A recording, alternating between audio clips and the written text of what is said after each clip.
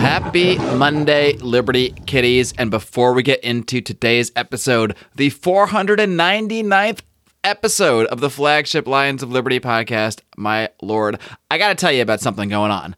Because this is 499, which means next week is 500. However, as you guys know, I'll let you peek behind the curtain. This show is not live. No, it is pre-recorded. And episode 500 is actually going to be recorded tonight, Monday night, February 8th. So you have one last chance to see this 2-hour live recording of my 500th episode, because you can only see the live version by joining the Lions of Liberty Pride by supporting us on Patreon for as little as $5 a month. Head over to patreon.com/Lions of Liberty to get access to all of our exclusive bonus audio and video content, as well as access to our super secret Lions of Liberty Pride Facebook, where the episode 500 will stream.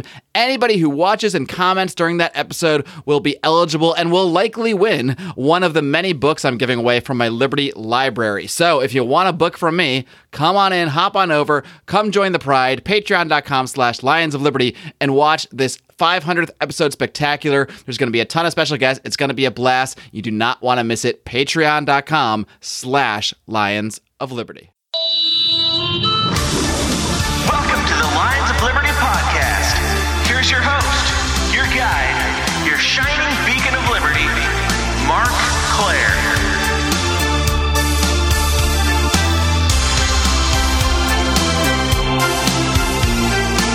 All right, my guest today is returning to the show after, oh my God, nearly 5 years, which I couldn't believe when I was prepping for this thing. Prepping, in quotes. I hardly prep for interviews. You guys know that. But I am very pleased to be welcoming him back. He is the author of A Renegade History of the United States. He is the founder of all things Renegade, Renegade University, the Renegade Media Network, and he is, of course, the host of the Unregistered podcast. So pleased to welcome back Thaddeus Russell. Thad, are you ready to roar? I'm always ready to roar. Like an animal. You are ready to roar. Why don't we just dive into, this is almost where we left off. Again, I can't believe 5 years ago. I literally don't understand how time works. I thought it was maybe 2 years ago that we had last talked to each other.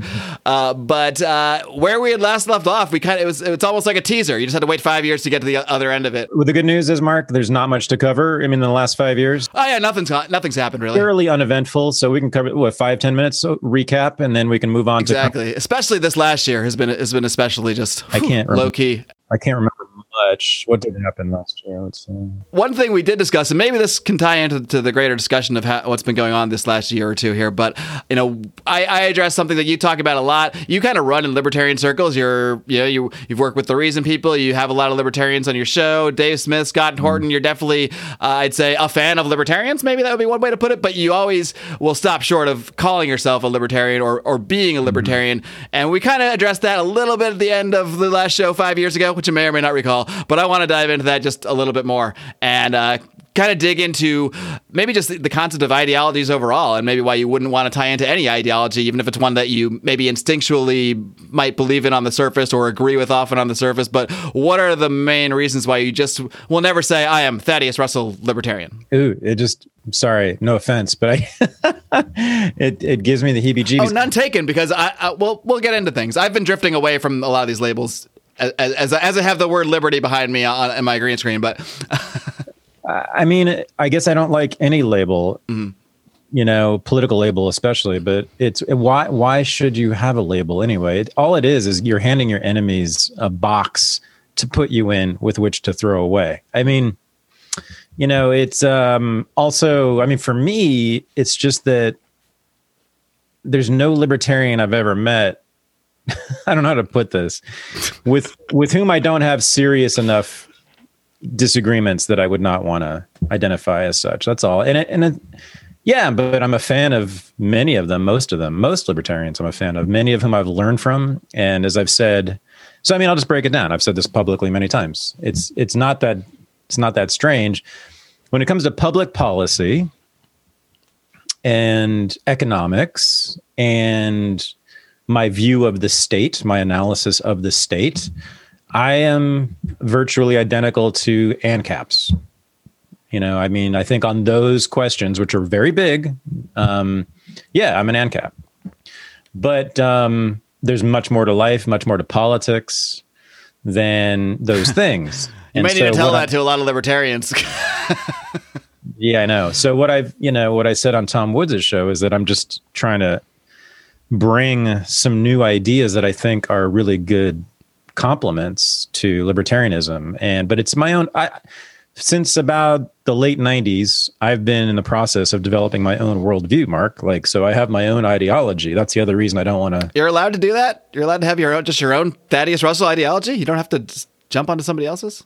Well, ask other people. I mean, ask libertarians if they want to be with me, right? If they want to identify as a Russellian, there's differences.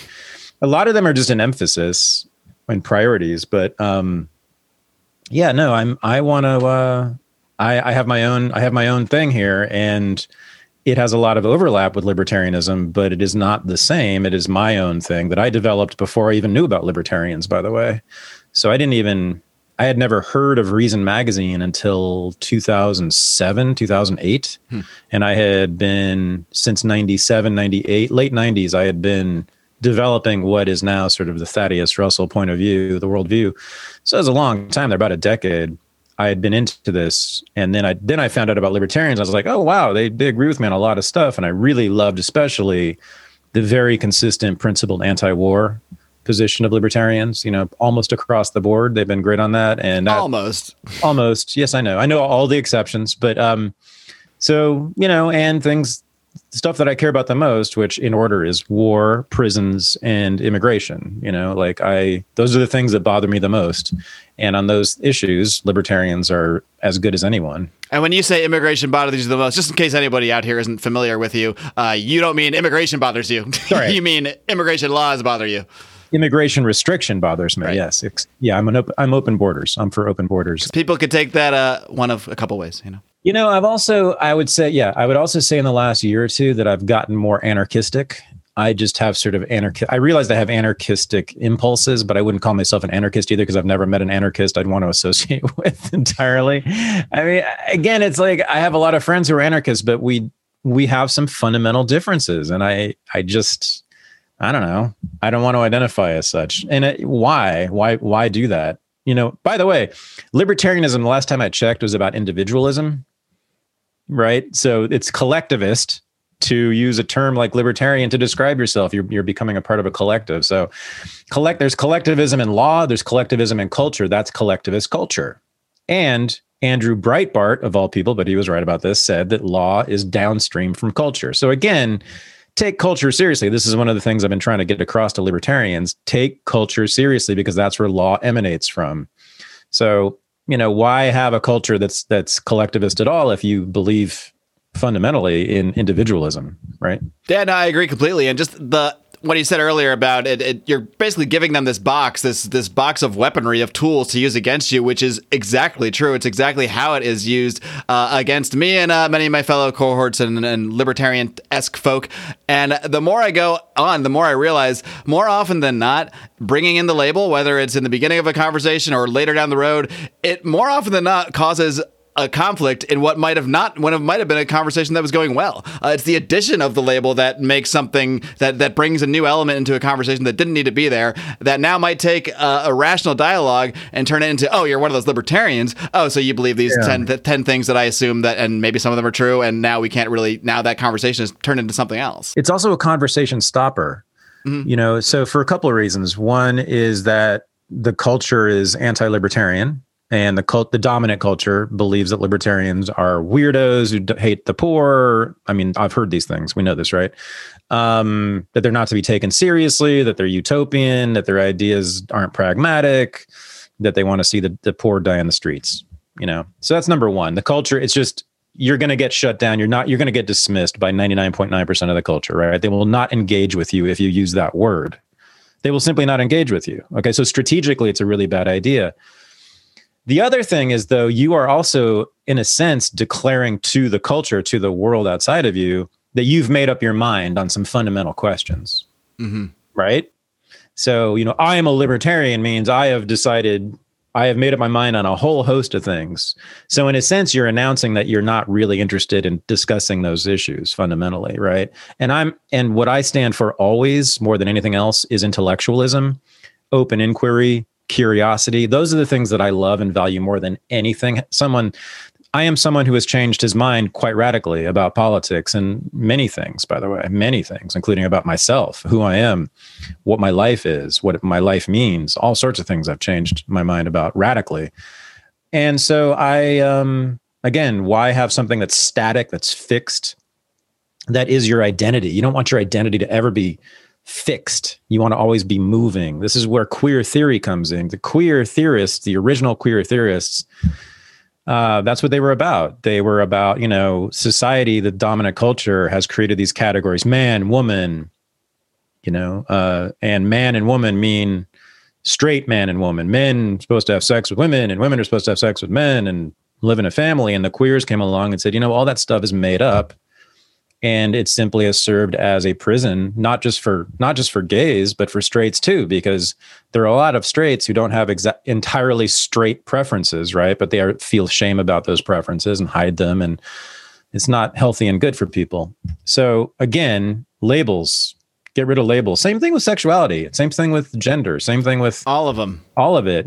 Use them at least very cautiously. And then race is the worst. I mean, why anyone would want to identify as part of some race, which we all agree is not just a social construct, but like nothing but a terrible social construct historically. There's never been a good reason for race to exist as a concept, that was invented in this country. It was invented to justify the enslavement of people. I mean, that's why it was invented in this, and the annihilation of people, and the conquest of people, and the forced assimilation of people, and all the things that we've done in the name of race and racism. Yeah, we want to get rid of that entirely and stop identifying with these things that were made up in order to oppress people and to manipulate and to dominate. When you talk about transforming yourself, like I think back to like sometimes I will accidentally listen to like an interview that I recorded maybe 5 or 6 or 7 years ago, and I will think to myself, who is that person? Like I can't even listen to it. Like I actually maybe an interview from maybe a year or two, I can kind of listen to it, and I'm like, okay, I know that guy, that's me. But 5 or 6 years ago, it's like it's disgusting. It makes me want to vomit because it just doesn't even sound like me. I literally sound like a different human being altogether. Not just the things I'm saying, but the way I talk, the inflection in my voice, the whole thing. It literally, if I didn't know it was me, I wouldn't even think it was me. So was that person that had many different beliefs and many different outlooks on things, was that the libertarian, or is this the libertarian now? Because they're really two different people, where maybe I have a base philosophy that if you look at it is the same, but how I would approach issues, how I would talk to people about things, it's night and day. So which one's libertarian? Why do I need to be in that box? And in many ways, over the years, I've often felt that the name of this podcast has hindered us in many ways. I mean, if I reach out to a certain guest, usually my guests say yes almost all the time because I'm charming or what have you. I have a way with email words. But I do get a sense sometimes that just having that of liberty word, that can turn some people off. It's the same thing. Because now, whereas people might have a million ideas about what libertarian is, the same thing with liberty. Liberty, well, it means a bunch of things. It means, mental freedom, freedom of thought, freedom of expression, a million different things. But to other people, they hear liberty and they think Republican, conservative, racist, MAGA, right, Donald Trump. And suddenly it doesn't matter what I say. I'm in that box and I'm gone. I'm not even in contention. That's right. Yeah. Yeah. Sorry, this is all about changing who you are over time, or not recognizing yourself in the past, changing your ideas about who you are. So I'll say something I've never said before publicly, which is that when I was growing up, from the time I was born basically until I was in my early 30s, I had a very sort of fixed, firm set of ideas about my childhood and my family and my parents and who they were and what my childhood was, what it meant, And then I did a lot of therapy, a lot of psychotherapy, and because I had a lot of issues at the time. And through the process of the psychotherapy, I was never made to feel any better, but I came to have a very, very, really radically different view of what my life was like as a child and what it meant and who my parents were and what kinds of parents they were. Radically different, right? And so, again, be careful of putting yourself in this static box, right? And because you can change at any moment, not just in your podcasting style over a few years, but fundamentally like who you are, who you were, who you began as, right? You can have very different ideas about that. People who were born in a church, right? This is very common, who by the time they hit adulthood don't even believe in God anymore. This radical reformation of themselves, of their identity, right? So I think it's really healthy, and I think it's politically, strategically wise also to always be a moving target. Absolutely. And that's something that I've tried to do with this show, not the title of the show, but sort of how I approach the show, how I approach, I'd say the first 3 or 4 years, almost every interview was just, how can I learn more about the libertarian philosophy? How can I dig into this little issue? How can I look at the idea of like vaccines and spend an hour and a half talking to Walter Block about whether an ANCAP society would require vaccines? I mean, and I think that stuff's interesting. I love that stuff. I love digging into philosophical issues and how they would apply to the real world. But at some point, it's just like, am I getting anywhere here? I mean, yeah, our numbers grow. We have fans that come on that enjoy the show. But am I getting anywhere here? Am I just going in circles at some point? And that's what I kind of started to feel like after a while. So my approach in the last year to the interviews has been more just like, I just want to talk about stuff, and I want to talk about stuff that's actually going to empower my listeners to think differently about themselves, about their own lives, about what they're capable of doing in life. And yeah, to me, that's all liberty. So it's okay to be under the Lions of Liberty banner. We have a lot of brand equity that we spend building it up, but I have really wanted to get out of this box, because it is a box. I mean, no matter what I do, as long as I'm under this banner, we're starting off either someone maybe they have a positive idea about what a Lion of Liberty might be. More often than not, unless they're already in the club here, they're probably gonna have a more negative idea coming in. It's here we are. This is probably gonna air as episode 499 of the show. So I'm also almost at episode 500, and I don't know, maybe by the end of this interview, I'll be changing the name. Who knows, or changing the brand. It's terrible, but it's just true. I mean, I'm sure that, because I know a lot of them, there's just basically no progressive who would look at your logo and the name of your show and give it the time of day. Yeah, I mean, that's true. They would never click on it just based on that. Only a few I know have, but they are close friends of mine, and they just, friends like to listen to things sometimes, but it's not like they listen and go, oh yeah, I'm with you. Right. So I've been, it's more like I listen to your silly podcast. Yeah. Yeah. So I've been telling, my libertarian friends, rebrand. And in fact, Buck Johnson, you might know Buck Johnson, who I do. I actually just interviewed him yesterday. Oh, okay. There you go. So we're back to back renegades here. Case in point. So Buck had a podcast called Death to Tyrants.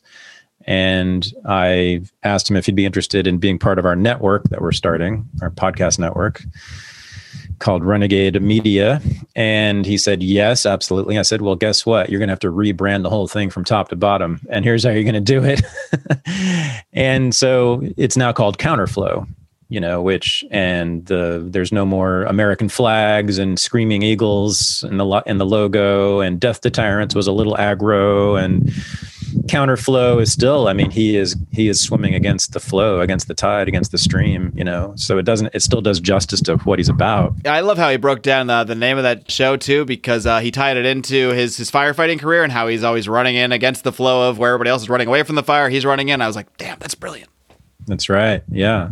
Plus Buck has a lot more to talk about than just politics. So, he's a firefighter. He takes his health very seriously. And these are things I think that are very popular. And I think he has a lot to offer audiences on those issues.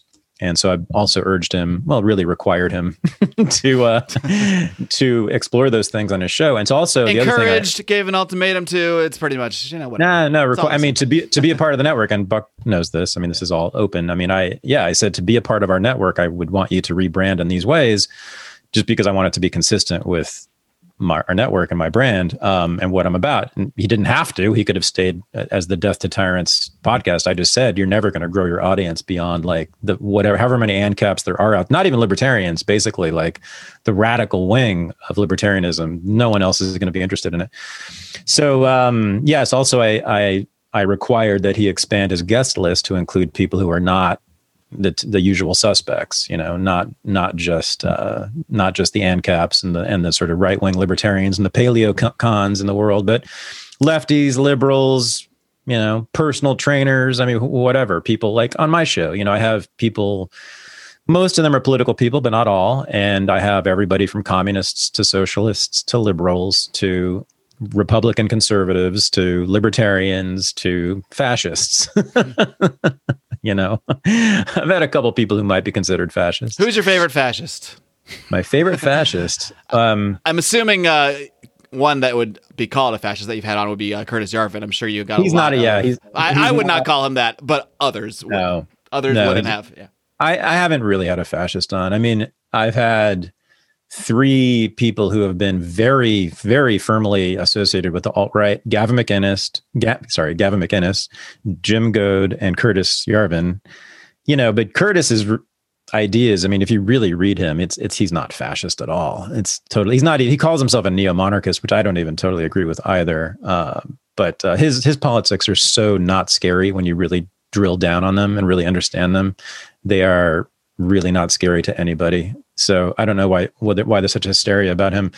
But yeah, so keep moving. You want to also, don't you always want to be examining your own ideas, right? And again, so if you say I'm a libertarian or I'm a socialist, it doesn't matter. I'm a socialist. You're sort of saying like I'm reluctant to, I'm resistant to questioning some core ideas. Yeah, it's just why draw the circle around yourself, the box around yourself? Don't do it. And non-aggression principle can't be the answer to everything. Even if it's a good thing to live by or a good idea to have, it's not a response to most issues that people are going to say, oh, okay, and let's engage further on this. Tell me more about your non-aggression principle. Yeah, the non-aggression principle. I find it silly. I mean, the thing Lily Forrester, a lot of your fans will know she's been on my show several times, good friend of mine, but I'm sure your people know her, but she convinced me. She stopped calling herself an anarchist and she only calls herself an agorist now. And that I like a lot, because it's about what you do rather than what you don't do. The NAP is about what you do not do. And it's this moral claim, which is also kind of silly, but I'm not opposed to the NAP. I just think it's kind of silly, but I think agorism is great. It's about, I engage in counter economics. I buy and sell things and trade things on the black market, things that are outside the jurisdiction of the state. And I live a life this way of freedom. It's also an offer. It's also an offer of a new way of living outside the established paradigm. So, if you're going to label yourself anything, I would label it that. And agorism it's not really an ideology. It's a way of life. It's, so it's a little different than saying, I am attached to these particular ideas about how society should be organized. Yeah, it's a description of what you're actively doing and engaging as opposed to just an idea that's sitting there in your head, or, I could sit in my house and do nothing and abide by the non-aggression principle for 30 years and I've done nothing and achieved nothing and contributed nothing. I'll tell you the other reason I don't want to use a political label for myself is that I want to be out of the business of prescribing politics for other people. Right. And so when you say you're a libertarian, you're implicitly saying, well, I think society as a whole should be organized in particular ways. And I don't. Like, if some country wants to become a communist country by itself and leave me alone, I support their right. Like when California threatened to secede in 2016, because after Trump's election, I said, great, let them do it. There's no doubt they would have gone after some sort of like social democratic regime here, I guess. Guns would probably be banned altogether or close to it in certain parts. I said, let them do it. Let them have their little New Deal republic, whatever it would be, and we will see. So, yeah, I don't think my ideas are correct or right or true or good for anyone else necessarily. I think they might be. And all I do is I put them out there as an invitation. And if people are attracted to my ideas, well, let's have a party, but that's it. And I mean that. Let's have fun. Let's talk. And maybe we can join together. Maybe we can have a community together. Maybe we can do business together. Maybe we can live together, even form an actual physical community. I mean, this is what I'm doing with Renegade University. Ultimately, I want to establish, an alternative set of places to be. I want cities within cities, Mark. Even in a place like the Bay Area in Los Angeles, where it seems like it's hopeless, right? I want to have a city within a city here. That's what I'm trying to build very much. Yeah, let's dig into more of that. That's one thing I want to talk to you about, because you live in Northern California, like the Bay Area. I'm here in Los Angeles. Either way, it's not the kind of place. Well, I shouldn't say that. It's not what people outside of here often make it out to be. Yeah. Well, taxes are high, sure. There's like quote unquote progressive policies, but at the end of the day, that's just a part of the spectrum that's not so drastically different from what you see in other states. Yeah, some other states maybe you have 0% income tax, okay, what have you. It's not the commie California aspect that has really gotten me down, at least in the last year. It's really just the lockdowns and not even the government's response to coronavirus and the government's response to lockdowns, but the people around me and the people around us and how they're acting, because I'm not afraid of the government. I'm really not. I'm afraid of my fellow man. I'm afraid of like the collective of people that are surrounding me that are going to call the government because they don't like how I'm behaving. Yeah. The culture of the place is the worst for me too. And the masking has made it just, I don't know, constant, all pervasive. It's, I feel shamed walking outdoors, just when if I don't have a mask on. I mean, people give me side. Well, I've been yelled at now 6 times, by the way. Always outdoors. I've only gotten I definitely get the looks because I go out and walk my dogs, and we have a mask mandate. I guess technically I'm not putting a mask on to walk my dogs alone. I'm not doing that. That's absurd. So I just walk around my neighborhood, and I've never been yelled at, but I can definitely, first of all, I will see people, they'll be coming at me with their mask. Maybe they have dogs, maybe they don't. As soon as they see me, across the street now. Whereas those people used to walk, interact, our dogs might play for a second. Now across the street. Whereas or other people will see me and you can just feel the glare. It's like this mix of fear, maybe a little bit of jealousy. I don't know. I want to think that maybe they just wish they had the balls to not wear a mask, but they really think they need to for whatever reason. But it's a feeling you can't really maybe you can put more of a precise label on since you've actually been like literally yelled at by people. But what have some of those experiences been like? It's judgment. I mean, it's well, you're really nice to not be wearing a mask. You're really nice people. Got that once with my girlfriend. Yeah, it's judgment. So listen, they know, and I'm not exaggerating, this is true. They associate people who don't wear masks with people who support Donald Trump, and they support people who support Donald Trump with Nazis and the Ku Klux Klan. Am I exaggerating?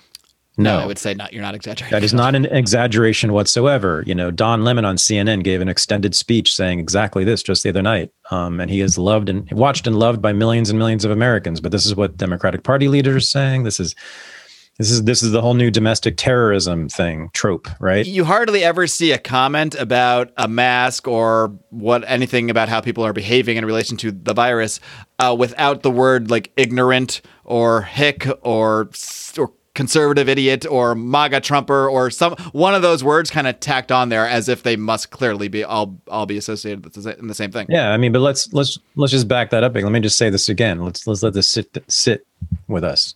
So not wearing a mask in public has been associated with being a Trump supporter, and being a Trump supporter has been associated with being a member of the Klan or the Nazi Party. Okay, so that's pretty heavy. That's pretty heavy. They put a whole lot of weight on you not wearing a mask outdoors, by the way, when there is exactly zero evidence that the virus can be transmitted that way. Outdoors alone. Like, even if you're alone, you will get these looks and get yelled at. I know. So that's where we are as a society. Okay. And they're talking about not just 75 million, because I didn't vote for Trump. I would never vote for Trump. I would never vote for anybody. Also did not. Innocent as well. Most certainly would not vote for Trump. And so there's 75 million plus Trump voters. So it's not just them. It's them plus people like us, right? That's the picture they have painted. That's how they are going to govern, I suppose. I guess they are basically threatening that they will be treating all of us who don't wear masks or were actual Trump supporters as internal enemies who need to be censored, by the way. That's what you do to internal enemies. You censor them. Well, don't worry. There is another solution. They can also re-educate people and sort of show them the error of their ways. And perhaps that takes place in a place that has some bunk beds and some playgrounds. And I don't know. There's possibilities out there. I don't know I'm curious what they really have in mind. That Congresswoman Alyssa Slotkin, who released that video a couple of weeks ago saying that we need to re-educate all the Trump supporters. She didn't use that term, but of course that's AOC literally used the term truth and reconciliation. And AOC. So, I mean, they haven't spelled it out. I want to know right now. I want to know right now what they have in mind specifically. No, it's not going to be concentration camps. I don't think they're going to be that knuckleheaded about it. But, I would imagine there's going to be increased funding in public schools to teach civics in a new way. And this has already happened in certain states. In California, they already have it. Misinformation, or what's it called? They're going to teach. It used to be fake news. Now they're going to be teaching what misinformation is. And disinformation is asking questions about electoral integrity, apparently, and whether masking is effective in public. So that is disinformation, which disinformation is a military term used to describe enemy propaganda.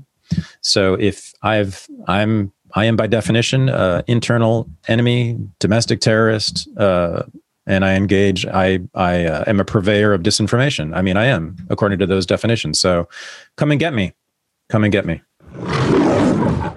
All right, kiddies, we got to take a brief little time out here, because if you see the bleakness of the current situation in the United States, if you have just had it, then I need you to stop what you're doing for 1 second. Stop this podcast. Go over to the very same podcatcher you're listening in and go search for the Expat Money Show, hosted by my good friend Mikkel Thorup. He has been on this program multiple times. There is no one, and I mean no one, more equipped to educate and inform about the expat life, about starting a life outside this country, whether that is literally picking up and moving and getting your stuff and go, like Vin Armani would recommend, or if it's just setting up a plan B, setting up offshore banking, setting up a second passport, so when the time comes, you can just get your shit and go. So I want you to go ahead and subscribe right now to the Expat Money Show. You're not going to regret it. It seems more and more like that people like us out there who are, I don't know, in our world, we're putting out information, we're putting out truth, or what we see as truth, or we're just engaging in dialogue. But now engaging in dialogue has actually become, again, if you wear a mask or you engage in dialogues with people who might talk about being against masks, or if you're even a progressive, but you have Gavin McInnes on your show or something, the connection just becomes more and more and more, to the point that I don't even know who's going to be left at some point, because at some point the whole thing has to turn in on itself, because everybody's connected to something that can be construed as bad. If maybe you wear a mask, but your dad doesn't, so he's got to go. We got to talk to him. And if only it was relegated to the schools, I might think there's a little more hope, because you can just pull your kids out of school. Even most people aren't going to, but it's not. It's also corporate. Like these, you see the same 500 emails from the same 500 corporations that are almost word for word, whether it's about Black Lives Matter, whether it's about protecting voting rights. I work for a somewhat large corporation in my day job, and I have had to undergo training exercises and videos that I have to watch and agree that I understood the content of, about unconscious bias and this sort of thing. This is coming at us from every single angle, to the point that it's just what's going to feel like normal to most people. So that if you do disagree with these things, you're not just taking like an alternate political stance. You're actually so abnormal that maybe you need to be talked to further. Maybe you need to be pulled to HR or pulled to wherever and be be spoken to. So liberals in the 1930s gave up on universal health care because of the opposition to it by conservatives and Republicans and a lot of the Democratic Party. In fact, Eleanor Roosevelt wanted it, and the Roosevelts probably would have pushed for it if they could have gotten it. But they settled instead for outsourcing it to employers, right? So most people in this country get their health insurance from employers, and so the state doesn't have to do that. Well, it looks like they are outsourcing moral training as well now. They're outsourcing moral training to corporations, to private entities, to employers. And I think that is where we're really going to get hit by it. So those of us, thank God, who are freelance, probably will be mostly free of this. But if you are employed by a corporation like yours, that you are employed by, you are almost certainly going to get training that is moral training, how to think, how to behave, how to vote, what to say, what not to say, and not about not insulting people, not harassing women, but about things like, how to treat a pandemic and whether or not the election in this country was free and fair. That's what's at stake now, is questions like that, not about, using words to it that might insult people, which, that sort of, there's something legitimate there. But now we're talking about pure political questions. Right. I might have rolled my eyes at some things in the past, but at the end of the day, it's like, okay, if you want to tell people that you work in the workplace to, be respectful towards women or not be racist, or okay, I'm like, I'll watch that video, and that's how I want to act anyway. So I won't really resist that too much. But now when it's about the rule, I mean, I watched one that they didn't say vote for Democrats, but they basically said vote for Democrats. I mean, it was that. Yeah. If you know what you're looking for in the language, it's so clear. And to see that coming from an employer, and to realize that I'm just one person and that there's millions of people, not in this one company, several other companies that are all getting the same memos, the same videos, the same information, and pushing it on to people. It's like, who are these 20? I'm thinking less about me. I can watch the stuff and see the propaganda and see through it. But 20-year-olds, people that are just getting out of college and going into their first jobs in these companies, and if they even made it out of college remotely, with their heads on straight at all at that point. But now they're going right into this more propaganda, into new propaganda, and it's just, are they ever going to get away from it? Right. Yeah. So we're not allowed to ask whether universal lockdowns are necessary in response to a virus that we know kills only a very specific part of the population. Okay. So we are suffering under universal lockdowns. This is a massive reconstruction of the political economy of our society. So we're not allowed to ask whether that's a good thing or not. It's assumed that it's good, and we can't ask about it. And we can't ask about how the people who make those decisions get elected there. Well, I mean, this is totalitarianism. I've never said this before about America. We are living in a totalitarian moment. It's not fully totalitarian. We're not there yet. But that is most certainly the language that's being used. That's most certainly what they're calling for. It's totalitarian in those massive aspects of our political life, whether we should have universal lockdowns right now, whether we should shut down the economy right now and force everyone to wear masks, and whether we are actually picking our leaders, and instead of some activists in particular cities and counties who are doing it by stuffing ballot boxes. And by the way, this goes for Republicans and Democrats. They're both fully capable and have been guilty of lots of electoral fraud in the past. I don't know why we can't talk about it now. I'm really, really shocked by this. Yes, the courts have thrown out the cases that Trump and his people have, and just allies of Trump have brought to the courts, but that means that that the courts have not heard the evidence. That's what that means. When a court doesn't hear a case, that means it is not hearing all of the evidence. It hears what it wants to hear, and then based on that, it chooses whether or not to hear the full case. So the evidence has not been heard or seen in a court yet. So there is, for people to say it's absurd to believe that there was electoral fraud because the courts have thrown it out, is just not sufficient. Or it'll always say Trump claims, and then in capital letters, with no evidence whatsoever, and then it'll go on to just talk about election fraud and how there's no evidence of it. But maybe there is, maybe there isn't. But to act like it's been vetted or aired out or truly looked at is nonsense. And I think it's really interesting when and you kind of had this conversation a little bit with Katie Herzog in a recent episode when you were asking her, if you really, well, I guess she kind of denied, I think, that a lot of Democrats, or most Democrats, actually thought that Trump wasn't a legitimate president. But that's certainly the impression I get from my friends out here. So maybe it's all just about the circles you run in. But yeah. She kind of said, no, I wouldn't want to rig the election if I knew that he was Hitler, or I thought Hitler had come into power. And I'm just thinking, well, that seems crazy. Of course you would. You don't want to stop Hitler. I'll stop Hitler. But one really funny moment to me in that part was when you said, "Oh, you wouldn't want to stop Hitler?" She's like, even if you knew he might get elected here, and she said, no, I believe in democracy. And your response was just, oh, okay. And I just laughed so hard because that was basically my response too. I don't even know what to tell you then. If you believe in democracy so hard that Hitler's cool, if that's the result, then maybe democracy is really not that great. I guess if I had been aggressive and followed up on that, I would have said, but did you favor going to war to remove Hitler? Because the United States did, right? So, I mean, right? If you believe stuffing ballots, no, but bombing the hell out of cities on the way, sure. Well, that you believe in democracy, so you wanted them to have the right to elect Hitler, but then you were going to go to war and destroy half the country to reverse that decision. So, liberals have not thought through these things. I think that much is clear. Thad, one thing I've been thinking through, like when you're talking about totalitarianism, I mean, I think it is here in the sense that everything's a continuum. I mean, it's probably was here 50 years ago to some extent, and now it's a lot more here now.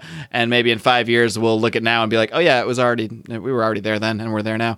But one thing I've been thinking is like, I've realized now, maybe I was a little naive the first 5 or 6 years of podcasting where I really thought I could change the world with my podcast. And I think I can in the sense of, I mean, I know I've had people reach out to me like, wow, this interview really, really affected me. This change, I think on an individual level, yes. Like, of course, I wouldn't be doing this conversation right now if I didn't think I could affect anything at all. Yes. But I have become convinced I can't really affect the grand scale of where things are going. I can't really combat hundreds of corporations towing the same line. I can't combat like nearly everybody I know towing the same lines that they're thinking. So I have been weighing this. I just turned 40. I just got married. I'm really looking at like, what's the best thing for myself and my family in my life? Like, forget philosophy, how do I protect myself? Like, how do I protect myself from this world? And there's a lot of different options that I've been looking at, that others have been looking at, whether it's leaving the country, whether it's just leaving Los Angeles. And then I also think, well, what am I... Does physically moving really escape you from the greater thing that's going on? Maybe it does in some circumstances, maybe it doesn't. But your approach has just been, I'm going to hunker down and I'm going to build a community and build my own community here. So why don't you kind of dig into that a little bit more about what your plans are to sort of just, build your own community within the grander scope of the Bay Area, the totalitarian, crazy, masky Bay Area?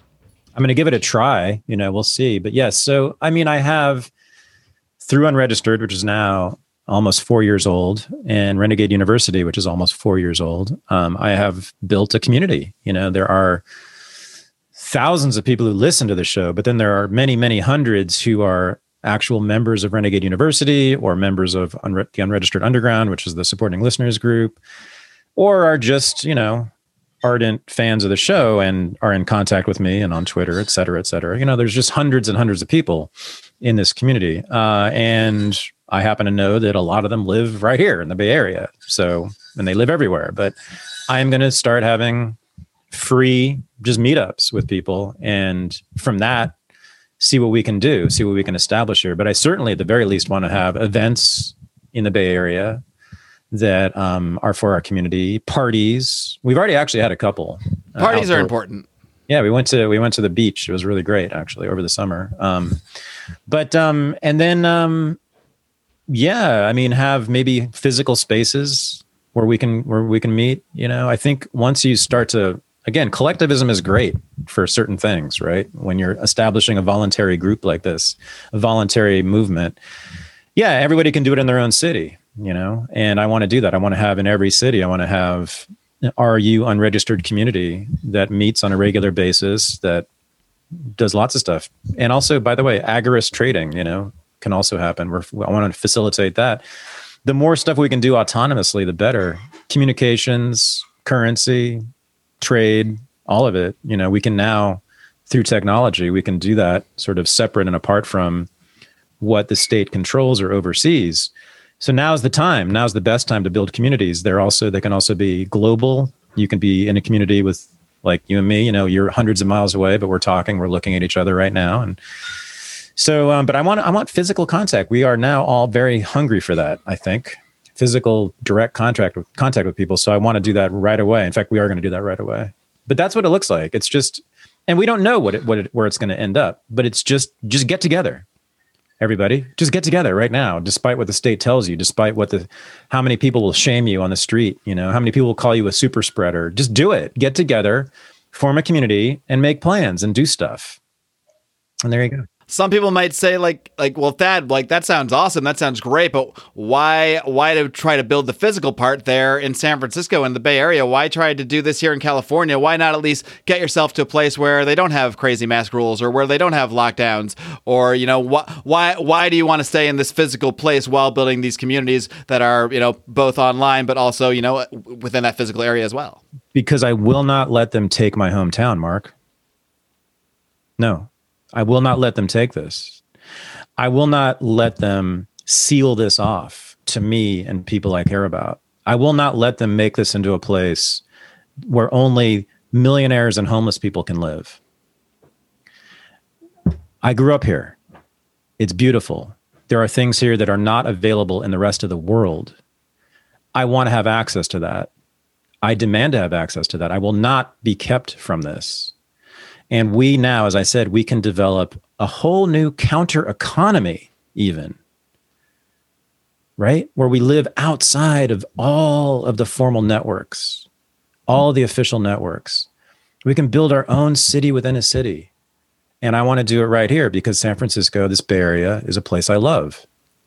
And it's a place where there's things here that you can't find elsewhere. And we should not let them just take these places from us that we care about, where we want to live. And we can do it. We can now live in places like this. We can actually find a way to do it. So let's go. So what's your idea for, okay, like you can build your own communities and you can escape in the sense that you're going to plant your flag and you're going to say, no, this is my town. You're not going to take it from me. You're not going to run me out of here. But at the same time, how are you going to, like, I don't see this mask stuff going away. I think it's gone from medical advice to it's a cultural thing now, especially in places like this where it's clothed. It's like you see like Shepard Fairey-esque paintings of like people in masks now, or you we went to Vegas a few weeks ago and there's a mask on the Statue of Liberty at New York, New York. I mean, it's embedded in the culture, and I think more extremely in places like here and like the Bay Area. Like, how do you escape from that stuff? How do you escape from everybody surrounding you who doesn't give a shit about your community building, who doesn't give a shit about what you're doing with Renegade University, from screaming at you every time you leave your house without a mask on? Insignia. We will have signals. We will wear things. When we have to wear a mask, we'll have some sort of symbol on our mask. The smiley face, Ivor Cummins, who was on my show, he suggested this. There's a movement of people who wear the smiley face to show that they don't believe in the bullshit of lockdowns and masking. And so that we know, then we will see each other.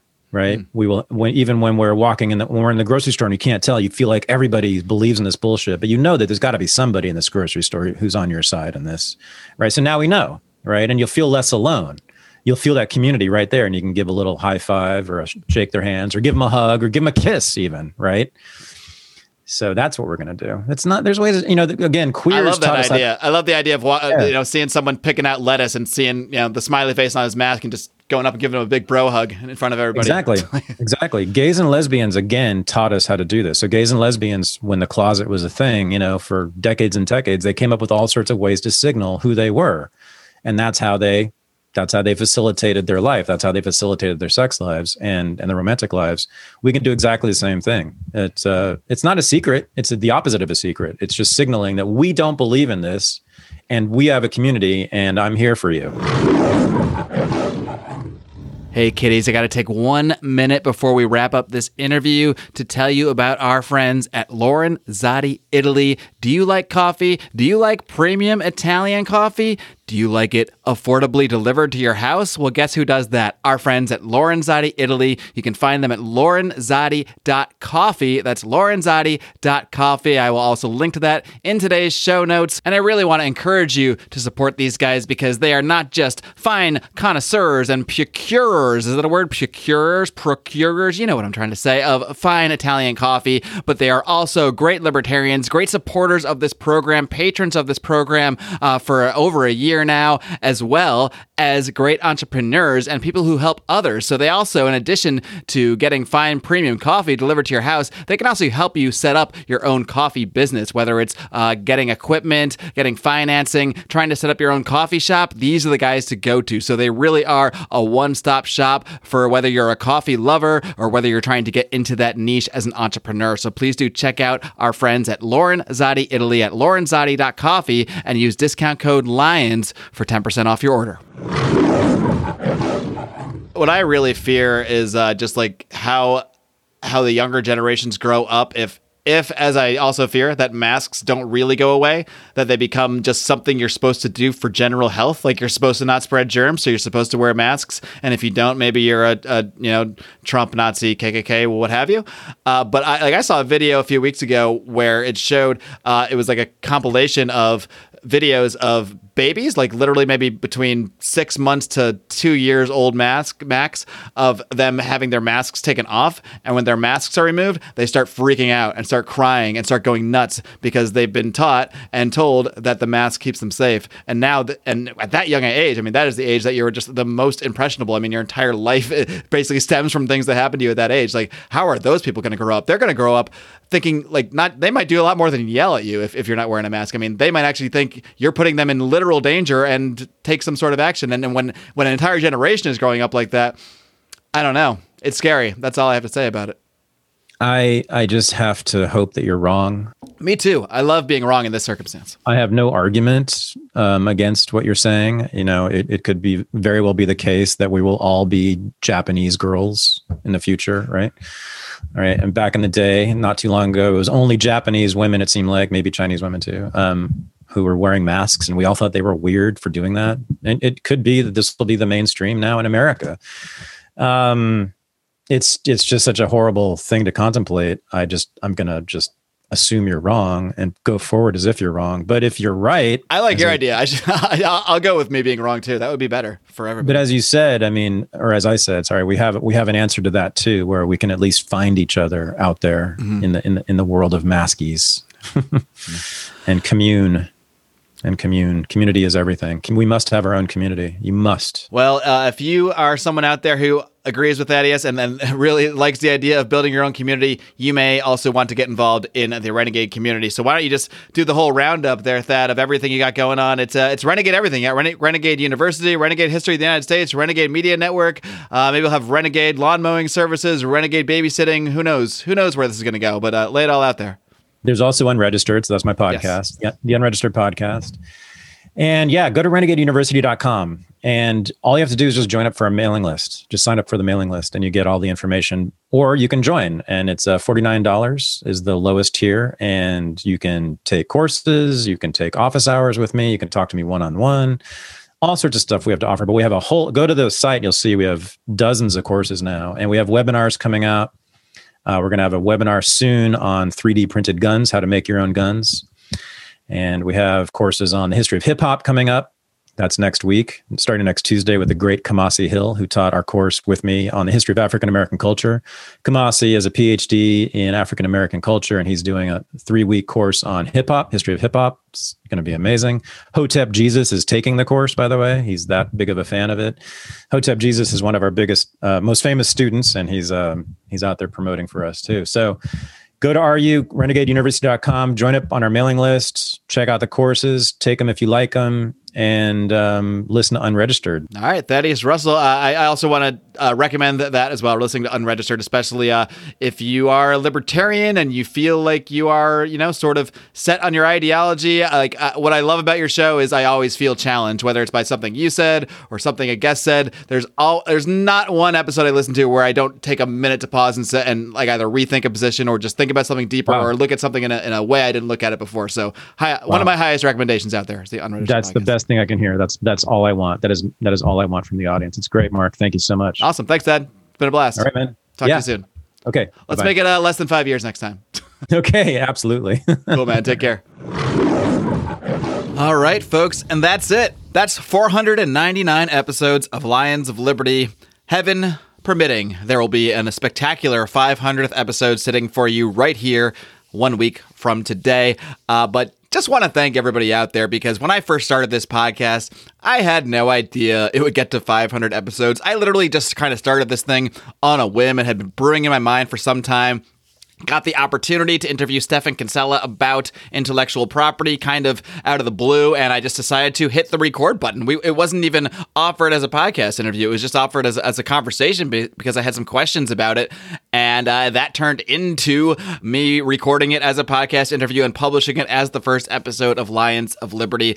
So we're going to be looking back on the 7+ years, on the 500 episodes of this show, on episode 500, which will be airing next week in some sort of edited form, but the very unedited, very live, very off-the-cuff version will be available only to members of the Lions of Liberty Pride, the people who have supported us, who have helped us to build this show up over the years. We would not be here without you guys. I mean, the fact that we can come and do this show and we don't have to worry about the cost of our hosting, the cost of our website, the cost of our marketing, it's all covered by our patrons. It's all covered by people who believe in the message of liberty, believe in what we're doing here at Lions of Liberty, and that just means so much. Not just the people that support us financially, but all of you who listen, all of you who download the show, all of you who share the show, all of you who tweet about the show, all of you who've left a 5-star rating and a great review. Even if you just clicked on this one episode this one time and you happen to hear this guy ranting about it, I appreciate you too, because each and every one of you have been a part in keeping this thing going. Again,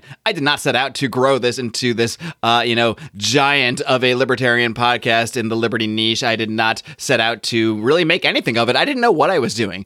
I just kind of started a podcast, and it sort of somewhat took off on its own organically, and in many ways, thanks to the inspiration and the help of my friends Brian McWilliams, John Odermatt, thanks to them kind of hopping on board, adding their own unique take to things, helping us form the greatest libertarian variety show on earth. Has been a huge part of it as well. So I want to definitely thank Brian and John and all the guests who have appeared over the years. You're going to be seeing and hearing from a lot of them on episode 500. So again, if you're listening to this podcast the day it airs, you have just a few hours to sign up. And I recommend not waiting to the last minute because as is often the case with these Dave Smith debates, I've got a lot of people trying to pour in, trying to get in the Facebook group. I'm trying to manage. I'm trying to get them in. We do have our social media guy, Justin Campbell, who will be trying to help people get onboarded during as well. But if you're thinking about getting in, I recommend just getting in right now, and you'll be able to get access to the live show through the secret Facebook group. And anybody who can't get into the Facebook group, I know some people just don't like to use Facebook, you will still get the full unedited version of the show via Patreon either way. So again, just head over to patreon.com/Lions of Liberty, and you get to access this spectacular 500th episode live recording. I'm very, very excited about it. A couple other things I'm excited about that I may as well mention while I've got your ear here are the other projects I'm putting my efforts into, including the Second Print Comics podcast, my weekly look along with good friend, good libertarian Remzo Martinez at the comic book characters, events, stories that inspired our fanhood. And this is not a political show, my friends, but if you know us and you know where we're coming from, you can hear this stuff kind of seep through into everything we talk about, and that is certainly the case over on the Second Print Pod. So if you've ever been into comics, ever thought you might be into comics, if you've watched the Marvel movies, want to know a lot of the origins of where this stuff comes from, I just want to encourage you, please do head over and check out the Second Print Comics podcast. Just search Second Print, and you got to spell out the word second, my friends. The 2ND will not do it. Second Print Comics podcast. Hit that subscribe button. Check that puppy out. Also, I am now writing somewhat irregularly and hopefully more and more regularly as time goes on. I am doing that over on Substack. You can check that out at markclair.substack.com. Don't forget, it's Mark with a C, markclair.substack.com. Subscribe now to get inside Mark Clair's mind. And of course, keep coming back here 3 times a week. Every single Monday, you got me here with the flagship. Brian McWilliams slaps you upside the head with his weekly shot of comedy, culture, and liberty every Wednesday on Electric Liberty Land. Had a great interview with Dave Rubin last week. You got to check that out if you somehow miss it. While John Odermatt wraps things up. No, not on Fridays anymore. On Thursdays with his show, Finding Freedom. It is the next evolution of Felony Friday. You got to check out Finding Freedom. He's doing a bang-up job with that one. And that's all I've got, my friends. Until next time, until next week for episode 500, I ask you to only do one thing, and that is to live long and live free.